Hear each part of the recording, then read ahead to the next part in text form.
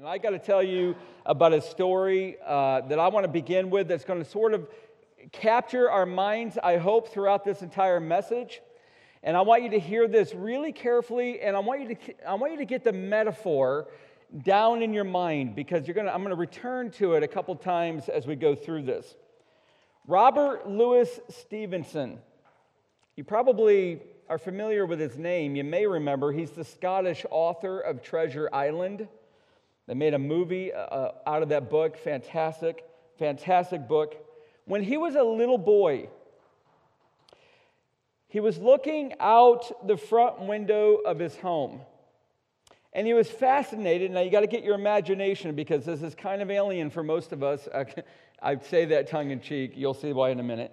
He was looking out the window, and he's fascinated by a lamplighter coming down the street, lighting old-fashioned gas street lamps.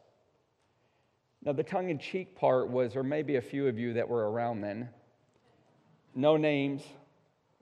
That really fell flat, didn't it? That was terrible. What an awful beginning. He called to his grandmother. They call them Nana in Scotland. Nana, come quickly. And here's the metaphor. You ready? There's a man coming down the street punching holes in the darkness. Now, I want you to remember that metaphor. I think that's beautiful. And we're going to see how Jesus punches holes in the darkness. John chapter 8:12, we're going to look at the setting, we're going to look at the saying, and we're going to look at the significance. And the first point, the setting. And here it is in verse 12, the first part of it. Again, Jesus spoke to them saying, I am the light of the world. Now, I need to help you understand what is happening when he said this. And I hope in the next 12 to 15 minutes, you're going to feel like you're there in Jerusalem. I want you to feel what it's like, and I'm going to give you a few pictures. One is a drawing, but a few are charts, not to be technical or scholastic, just to get you in Jerusalem. Because when he spoke this saying, he was in Jerusalem. It is the fall, probably September, October. It's about 6 months before he's going to be crucified. Now, you get the timeline down. It doesn't have much longer.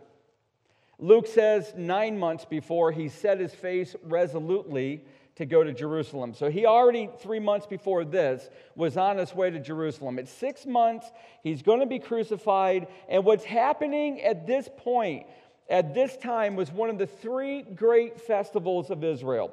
Now, they say every major Jewish holiday, here's how you sum it up. They try to kill us, we won, let's eat.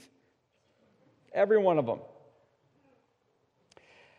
Feasting and festivals were all part of the warp and the woof of Israel's celebration of their God. Well, Jesus is in Jerusalem. It's 6 months before he's going to be crucified. He's at and attending the festival of the booths. Now, sometimes it goes by tabernacles or Sukkot or season of our joy. I'll give you another one in a little bit. And it's the most joyful of all their feasts. So I want you to get the joy now. I want you to feel it for a moment. I want you to understand he's in Jerusalem. There's a great festival. I'm going to give you a lot more information in a minute. This is the most joyful festival of the Jewish people. 6 months previous was Passover. And at Passover, they had dedicated their crops to the Lord in offering to him the first and the best portion of the harvest.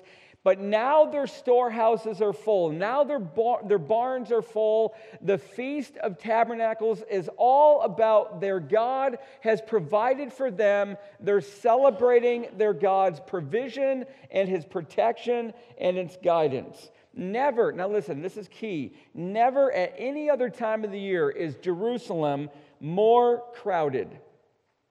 There are thousands of lean-tos or booths dotting the city, but way overflowing and overfilling the city. They are all over the Mount of Olives, and as you approach the city of Jerusalem, there are all of these booths, hundreds, thousands of them everywhere. So they lived in these booths for 8 days and nights, and they're remembering the Exodus journey when God provided for their forefathers, guiding them with a pillar of fire and a cloud for 40 years. Now, I want you to picture yourself. You're among the thousands of pilgrims on their way to Jerusalem. If you're a man or a boy of 12 years old and older, you're commanded to go to these feasts 3 times a year. This is one of them. And you're traveling to Jerusalem, and as you crest over the Mount of Olives, your eye sees the city of Jerusalem. It is drawn to the towering temple high up on the mount. It's the very center of all the festivals. See, the temple complex in Jerusalem was massive. It was beautiful. 35 acres big. Now, I want you to get that. Ready to picture in your mind. If you can picture 35 acres. If you're familiar with our Gradwell Switch property, that's 39 point something acres. This is nearly as big as that. My home, we have a half an acre. This is 35 acres large, the entire temple complex. It's massive. And the western wall of the Temple Mount, it's 1,500 feet long. The temple itself, 16 stories high. That's the temple where you've got the holy place and the most holy place. That's 16 stories tall. The western wall was massive, the temple was high, and as you are approaching Jerusalem, you're going to visit the temple, and you walk up a set of stairs, and as you walk up that set of stairs, you're going to ascend 30 feet to get to the Temple Mount. That's where the entire complex is built upon, and you enter into the court of Gentiles. It's as far as any non-Jewish person can go. And as the Jews proceeded into the temple complex, they're going to enter into the court of women. Now, I want to talk a lot about the court of women because where Jesus was standing when he utters verse 12 is in the court of women. It was a square-shaped, 233 feet on each side room, able to hold 6,000 worshipers. It's called the court of women. Not because it's a woman-only court. It's as far into the temple as women could go. No Gentile could go into this court, only Jewish men and women. And if you want to get a perspective of the size of the court of women, a football field is 360 feet long if you include the end zones. It's 160 feet wide. Well, this court was 233 feet on each side. It's a square. It's massive. It's huge. And there's 4 chambers, one in each corner, and each is a square, each chamber 60 feet to a side, and they're used to store various implements of worship. If you have a skin infection, you want to go to the temple, you can't offer a sacrifice. If you've got a skin infection, you've got to appear before a priest, and the priest needs to announce that you're free of that infection, and then you can go in, if you're a man, into the court of Israel to offer your sacrifice. One of those rooms was dedicated for the priest to examine you. And inside this court of women, this massive room within the temple, were 13 trumpet-shaped collection boxes called the treasury. It's where you put your offerings. But I want to draw, and if you look very closely at this picture, I want to draw your eye to the lampstands. These were the candelabra. There's 4 of them. Now listen to this. They're 76 feet high each. And every evening during the festival of booths or Sukkot, these lamps were lit. And the Levites and the priests, along with the musicians of every type, they would start in the court of Israel, and they would make their way down into the 15 steps, down into the court of women, and they would stop beneath these lampstands while thousands of worshipers filled the court, this court and in the outer courts of the court of Gentiles. The court of Gentiles could hold 35 to 40,000 people. And each of these giant candelabra had 4 bowls at the top. So there's 16 lamps now, 4 on each of the 4 candles. And they're filled with oil that young priests would have climbed a ladder to the top earlier each day of the festival. They would have each taken 10 gallons of oil, and they would have filled each of those 4 or each of the 16 lamps. The wicks for these lamps, these 16 bowls, were made from the worn-out linen robes of the priests. But once you light these candles, the priests and the Pharisees, they would pick up torches and they would dance and they would juggle, and the people would celebrate throughout the night while the musicians played. In fact, the Talmud, the book of Jewish tradition, wrote, "He who has not beheld the celebration has never seen joy in his life."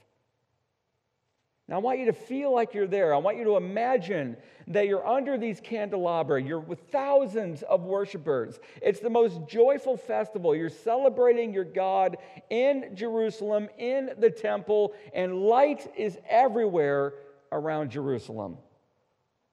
You see, the light, now get this, ready? And if you've not been really listening yet, now is where you dial your mind in. See, there's a significance to the light. It symbolized the Shekinah glory of God. It symbolized the pillar of fire at night by which God led his people Israel through the wilderness and comforted them with his presence. That's why they lit these lamps. And here comes Jesus, punching holes in the darkness of this world. Now that's the setting. Let's move to point number 2, the saying. And here's what he said: "I am the light of the world." And you've got to hear this with the ears of the Jewish people. Now, this is terribly difficult for us. Now, if you wonder why I go into all this background of culture, it's because you can't take 21st American cultural mindset and transcribe it onto the Scriptures. You've got to let the Word of God breathe. You've got to let the Word of God speak. So it's really important to hear what I'm about to tell you as best you can with Jewish understanding. The emotions that they would have felt as Jesus said, "I am," are all over the map. Now let me explain why. First of all, John writes this in the emphatic Greek tense. Now that's really a bunch of gobbledygook, except it's important because what he's really saying is this: I and I alone am the light of the world. Now, if I were you, I would write that in the margins of your Bible. I and I alone am the light of this world. That's what Jesus just said. Now, you lose that in the transference into the English. That's why I'm bringing it back. In the Greek, he would have said, I and I alone am the light of this world. It's very emphatic, very definitive to Jesus. And it brings the Jewish people, now you ready? You're a Jewish mind for a moment. You've got a Jewish mind. It would have brought them immediately back to that fiery bush where God told Moses to tell Israel, "I am has sent me to you."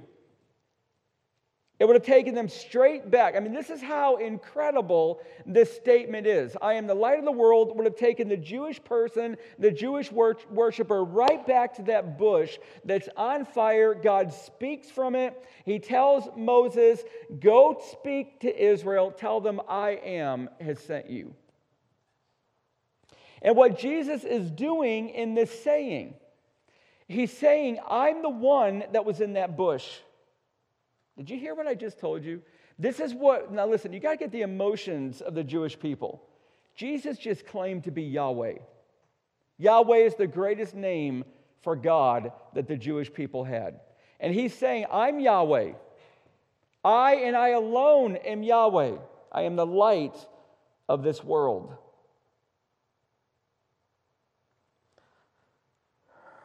Very significant what he says. The light of this world, especially in this festival. John uses the imagery of light. He describes Jesus 16 times in this gospel as light. Now, I want you to hear that again. 16 times. How many candelabra are there? 4. How many bowls on top of each? 4. 16 of them in total. Very ironic, very interesting. And the great message is this: God has come to dwell among us. But it's in the great festival of booths, which also goes by the Feast of Lights, that's another name for it, which remembers their ancestors who lived for 40 years in these booths. When they left Egypt and they went all the way to the Promised Land, they kept living in these booths. So this festival is to go back to their ancestors who lived in booths as they journeyed to the Promised Land. And during that journey, by day there was a pillar of cloud, by night there was a pillar of fire. And that was God in the sky, guiding his people, delivering his people, protecting his people, comforting his people with his presence. But back to the festival for a moment. The final evening, remember I told you this is an 8-day, 8-night festival? The final evening of this festival, one of the lamps was not lit. 3 were, 1 wasn't. 12 bowls were, 4 weren't. And that one that was not lit, now listen to this, that one lamp that was not lit was called the Messiah lamp. And to the Jewish people, that was their cry to God: let the Messiah come, the one who will deliver us, let him come. We're worshiping you, we're praying in expectation that you're going to come, you're going to deliver us, you're going to save us. That Messiah lamp, not lit, was a symbol that he had not yet come. Now, I want you to get this. It's the next day, while the smoke from these lamps still lingered in the air, that Jesus said, I am the light of this world. I was and I am the Messiah. That lamp was pointing to me. He's claiming to be the Shekinah, the pillar of fire, the glorious presence of God, not just to light the Jewish people with hope, but to light the entire world. This is a worldwide call of Jesus. You know, according to Jewish tradition, there are 70 nations in the world. And during this festival of Sukkot, or festival of booths, they sacrifice more animals than in any other festival. And at one point, they sacrificed 70 bulls. And the reason that they sacrifice 70 bulls is they sacrifice 1 bull for each nation, asking God to bring his mercy and his grace to that nation. It's a reminder of Genesis chapter 12, verse 3. I will bless those who bless you, and him who dishonors you I will curse, and in you, Israel, all the families of the earth shall be blessed. You see, it was always through Israel that God wanted to bring the light to all the nations. It's through Israel that God wants to save the world. That was their mission. That was their calling from God. Jesus said in John 8, verse 12, the one that we're reading, that he came to shine the light to the worldwide sea of humanity. Look what he said: I am the light of Israel. Now look at your text. He did not say that. I am the light of the world. It's the worldwide call of the gospel, which is shrouded. The world is shrouded in darkness without the life and the joy of salvation. It's a dark world bound in the shackles and the blindness of sin. In fact, the rabbis declared that the name of the Messiah was light. Did you hear that? The rabbis before Jesus claimed that the name of the Messiah was light. And Jesus is saying, I am the light of the world. To a rabbi, this was explosive. Are you telling us that you're God? And Jesus says, I am. The sun shall be no more your light by day, nor for brightness shall the moon give you light. Isaiah 60, verse 19. This is what it's going to be when the Messiah comes. The Lord is my light and my salvation. Whom shall I fear? Psalm 27. When I sit in darkness, the Lord, that's Yahweh, will be a light to me. Jesus is fulfilling all of these. So he's making a clear claim to be Yahweh, the Messiah. Now I'm getting to I think the best part. I've given you the setting. It's in the Jerusalem. It's in the Festival of Booths. Incredibly joyful. within the court of women with these 4 gigantic candelabra with 4 bowls on each, 16 lamps in all. I've given you the saying. It's emphatic in the Greek. I and I alone am the light of the world, not just the light of Israel, but the light of the world. It's through Israel that you're to bring the saving mercy of God. I'm here for the world, and I am the one that was in that burning bush. But now he's getting to the significance, and we're going to follow that along. You know, we've got a lot of talented artists in the church. My daughter is one of them. And one of the projects she did in her senior year, you'll see up on the screen, began with a black-coated scratch board. And she used an etching pen to etch away this picture of this old, wizened man. And I want you to see how she brought the light and separated it from the darkness to really bring the emotion and the character, almost the angst of a life that's lived a long time into that picture. But it's not just Carissa. We've got Pat Millen, who is amazing as an artist. This painting that she did hangs in my office. She gave it to me. And she's an expert on using light and shadow in her art to draw emphasis. She's really not doing anything new because Rembrandt is really the one that professionalized this. He used light to draw the eye in a form of art called, it's hard to pronounce this, chiaroscuro. Chiaroscuro. It's a form of art where you use light and separate it from darkness to bring emphasis to a perspective. Well, John, being as skilled as he is, use light and darkness in his writing, and it's nothing new. It's been happening the entire Bible. Light and dark are woven through the scriptures. Now, I want you to look at me for a moment. This is really critical. In fact, can I ask? Nobody's ever going to do this, but I'm going to ask anyways. Can I ask that you just start in Genesis? Look it up on the internet. Just Google light in the scriptures. It's going to give you dozens and dozens and dozens, and just read through them. This will take you 15 to 20 minutes. But it'll give you an understanding of all the times this thread of light and this thread of darkness is woven together in the tapestry of the Bible. It starts in Genesis. It doesn't end. It doesn't stop, literally, until Revelation. And it's in all the books. It just keeps coming up. Light and darkness. And they're woven into this gospel narrative story arc. And we've got Genesis, which begins, and if you remember the story of creation, darkness is over the land. That's how Genesis opens. But God created light, and he separated it from darkness. I get the imagery. He created light, and he separated it from darkness, because light and darkness spiritually can never mix. There's always a delineation and a separation of the two. You can't have kind of shadowy light Christians or kind of light dark Christians. You cannot have that. They separate. They must separate. And light and dark, according to Isaiah, by the way, this is so cool. If you do that Google exercise, you're going to see this. According to Isaiah, God says, I formed the light and created the darkness. Have you ever seen that? He tenderly forms the light, but he created the darkness. There's a difference there. He shapes light. Christian, he's shaping you, because you bear the light.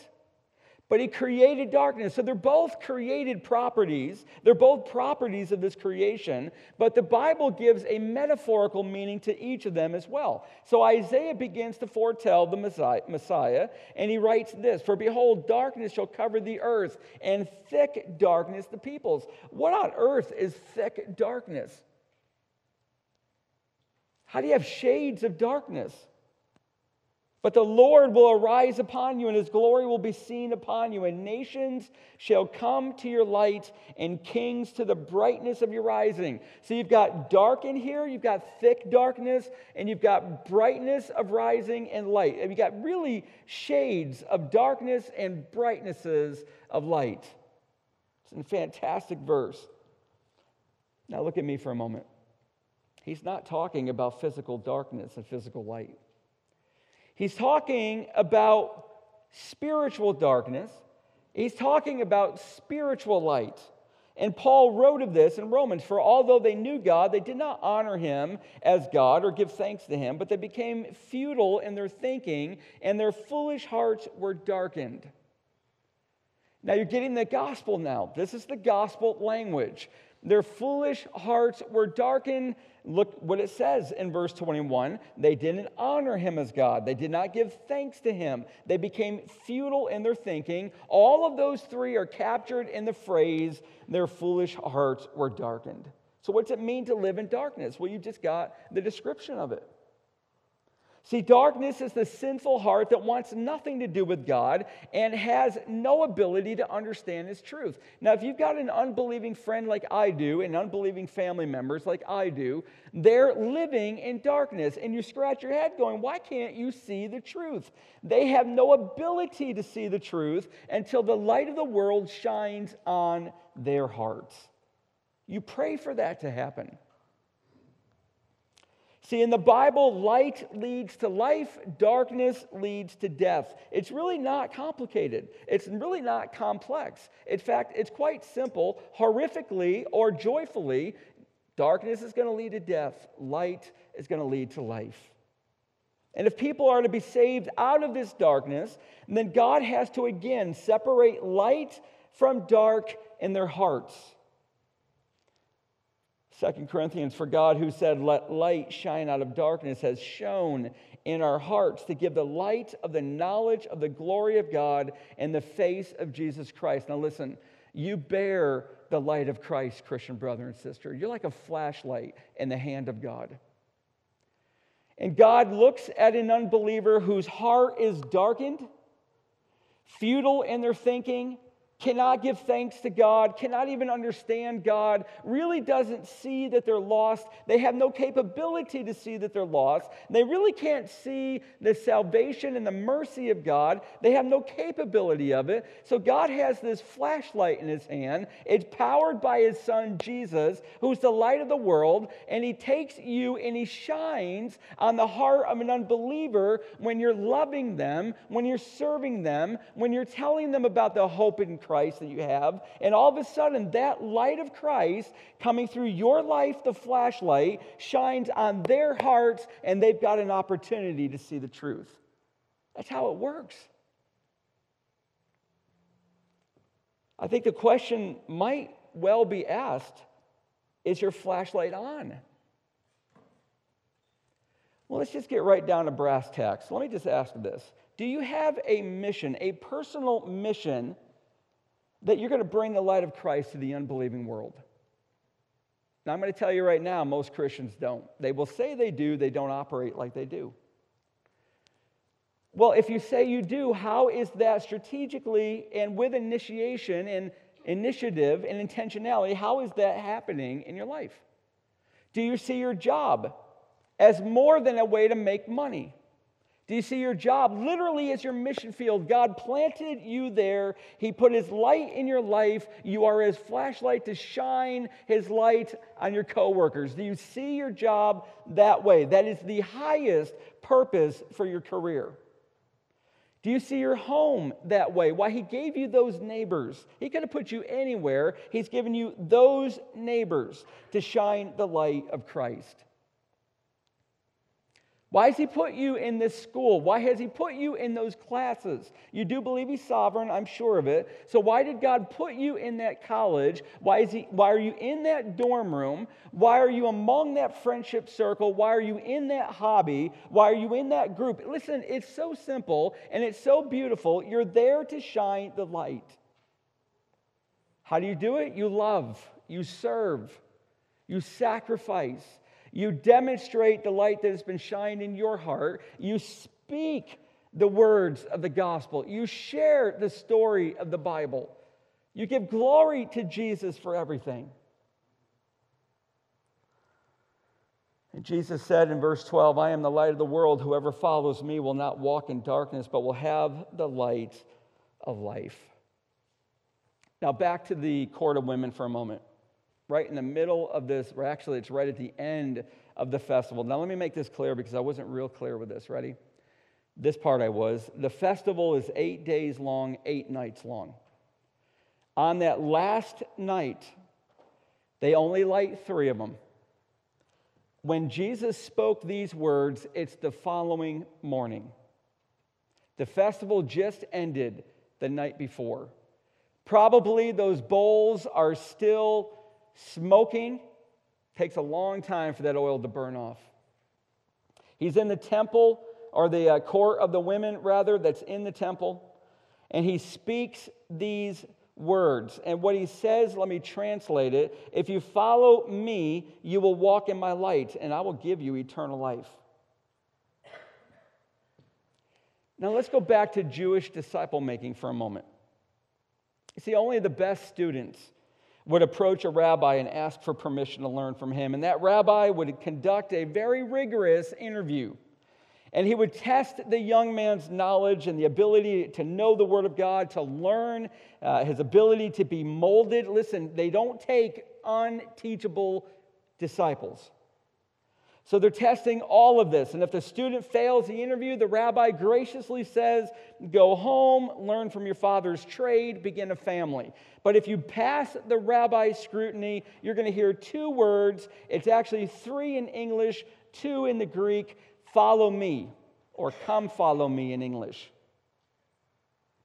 And in that very moment of hearing the rabbi say, follow me, the student now becomes a disciple called a Talmud.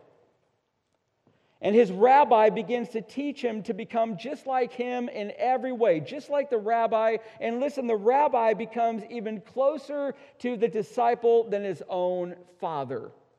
He replaces his father. And the disciple commits himself to his rabbi, and the rabbi commits himself to his disciple. So to follow Jesus in this great invitation of John 8:12 is to become his disciple, to have a lifelong relationship of obeying Jesus.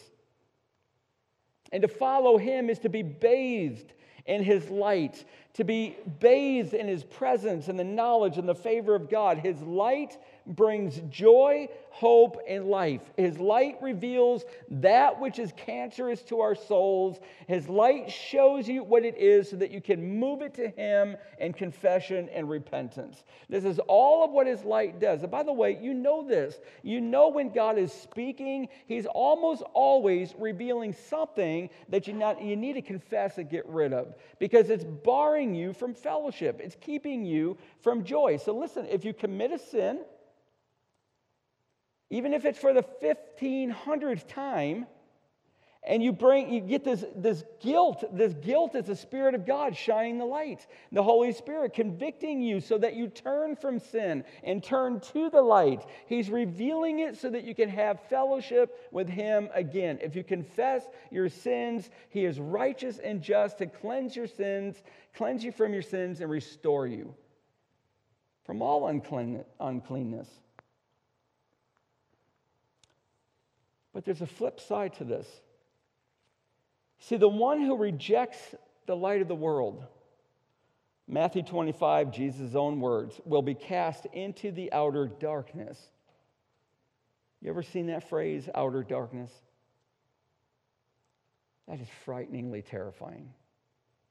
In that place there will be weeping and gnashing of teeth, but for the believer, night will be no more. They will need no light of lamp or sun, for the Lord God will be their light, and they will reign forever and ever. And the heavenly city of Jerusalem will be eternal light, but outside it will be utter darkness. Now listen, let me just boil this down, okay? This is what we do in New York. We did this one year. My brother's done it since. You take your maple syrup, you take the sap first. You have 40 gallons of sap, you boil it down to get 1 gallon of syrup. So when I say, let's just boil this down, let's just get it down to the very simplest form we can. Every one of us, now listen, just you right now, don't think of anybody with you. You are either going to spend eternity in the light or eternity in the utter outer darkness. There's not a third option. You're not going to be spending eternity in a kind of a hazy domain, or a foggy, misty domain, or a domain that's bright one day and here comes east and weather the next. Listen, you're either in the light for eternity or you're in utter darkness for eternity. And it completely has to do with, will you respond to verse 12 of chapter 8? Will you follow Jesus and become his disciple and have the light of life? They say that in the Festival of Booths, there was no courtyard that was not illuminated from the light in all of Jerusalem, so bright it was. And this is our assurance, Christian brother and sister, that when you do come to the light of life, when the Jesus, the Yahweh of the burning bush, the light of the world, the path of the righteousness is like the light of dawn. How exciting is this? Which shines brighter and brighter until full day. Your light, your life, or the light in your life is shining brighter tomorrow than it did yesterday. Because Jesus is shaping you. You're learning to be like your rabbi. You know, I'm almost done, but I want you to hear this. This is a true story, very ominous night during World War II. There was a U.S. aircraft carrier plowing through heavy seas in the South Pacific, and all the lights were out, every one of them, because they knew there were enemy submarines in the waters. But one of their planes was missing. One of the pilots hadn't made it back yet. Somewhere in that pitch black sky, it was circling over and over, seemingly in a futile search for the carrier, its only landing place, its only hope of not being swallowed by that giant ocean. But the lights were out. The ship's captain, knowing the terrible risk involved, gave the order, quote, "Light up the ship." And it didn't take long for that plane to zoom onto that deck like a homing pigeon. What would happen if your life was lit up by the light of the world? Who can make it home into eternal glory because of the flashlight you are in the hand of God? You are the light of the world, Jesus says. Let your light shine before others so that they may see your good works and give glory to your Father who is in heaven. That's your calling. Christian, listen, that's my calling, that's your calling. So let your life shine the light of Christ, brighter and brighter in the ever-darkening world around us. Light up the ship of your life so those trapped in darkness can find their way to safety and life. You live like this, and you will see our Lord and Savior punching holes in the darkness all around you. I want you to imagine, as I close, Jesus in that court of women, perhaps thousands, likely thousands. It could fit 6,000 in that room alone. While the 4 great candles were still smoking, raising his voice with all of them around, going, "I am the light of the world. Whoever follows me will not walk in darkness, but will have the light of life." Have you come to him in faith? Have you? You're the only one that knows, you and God. Have you come to him in faith, trusting him to forgive you and shine his light in your heart? As we close, you'll see at the bottom of your bulletin, you'll also see on the screen a question. And the question simply is stated like this: how has Jesus brought light into your life? And we're asking that, and several did this last week, many did, we're asking that if any of you would like to, then to email your answer to that question to christmas@cornerstonechurches.org. And we're going to use several of these in the special Christmas service at the State Theater. You'll see them there during that service. Let's pray.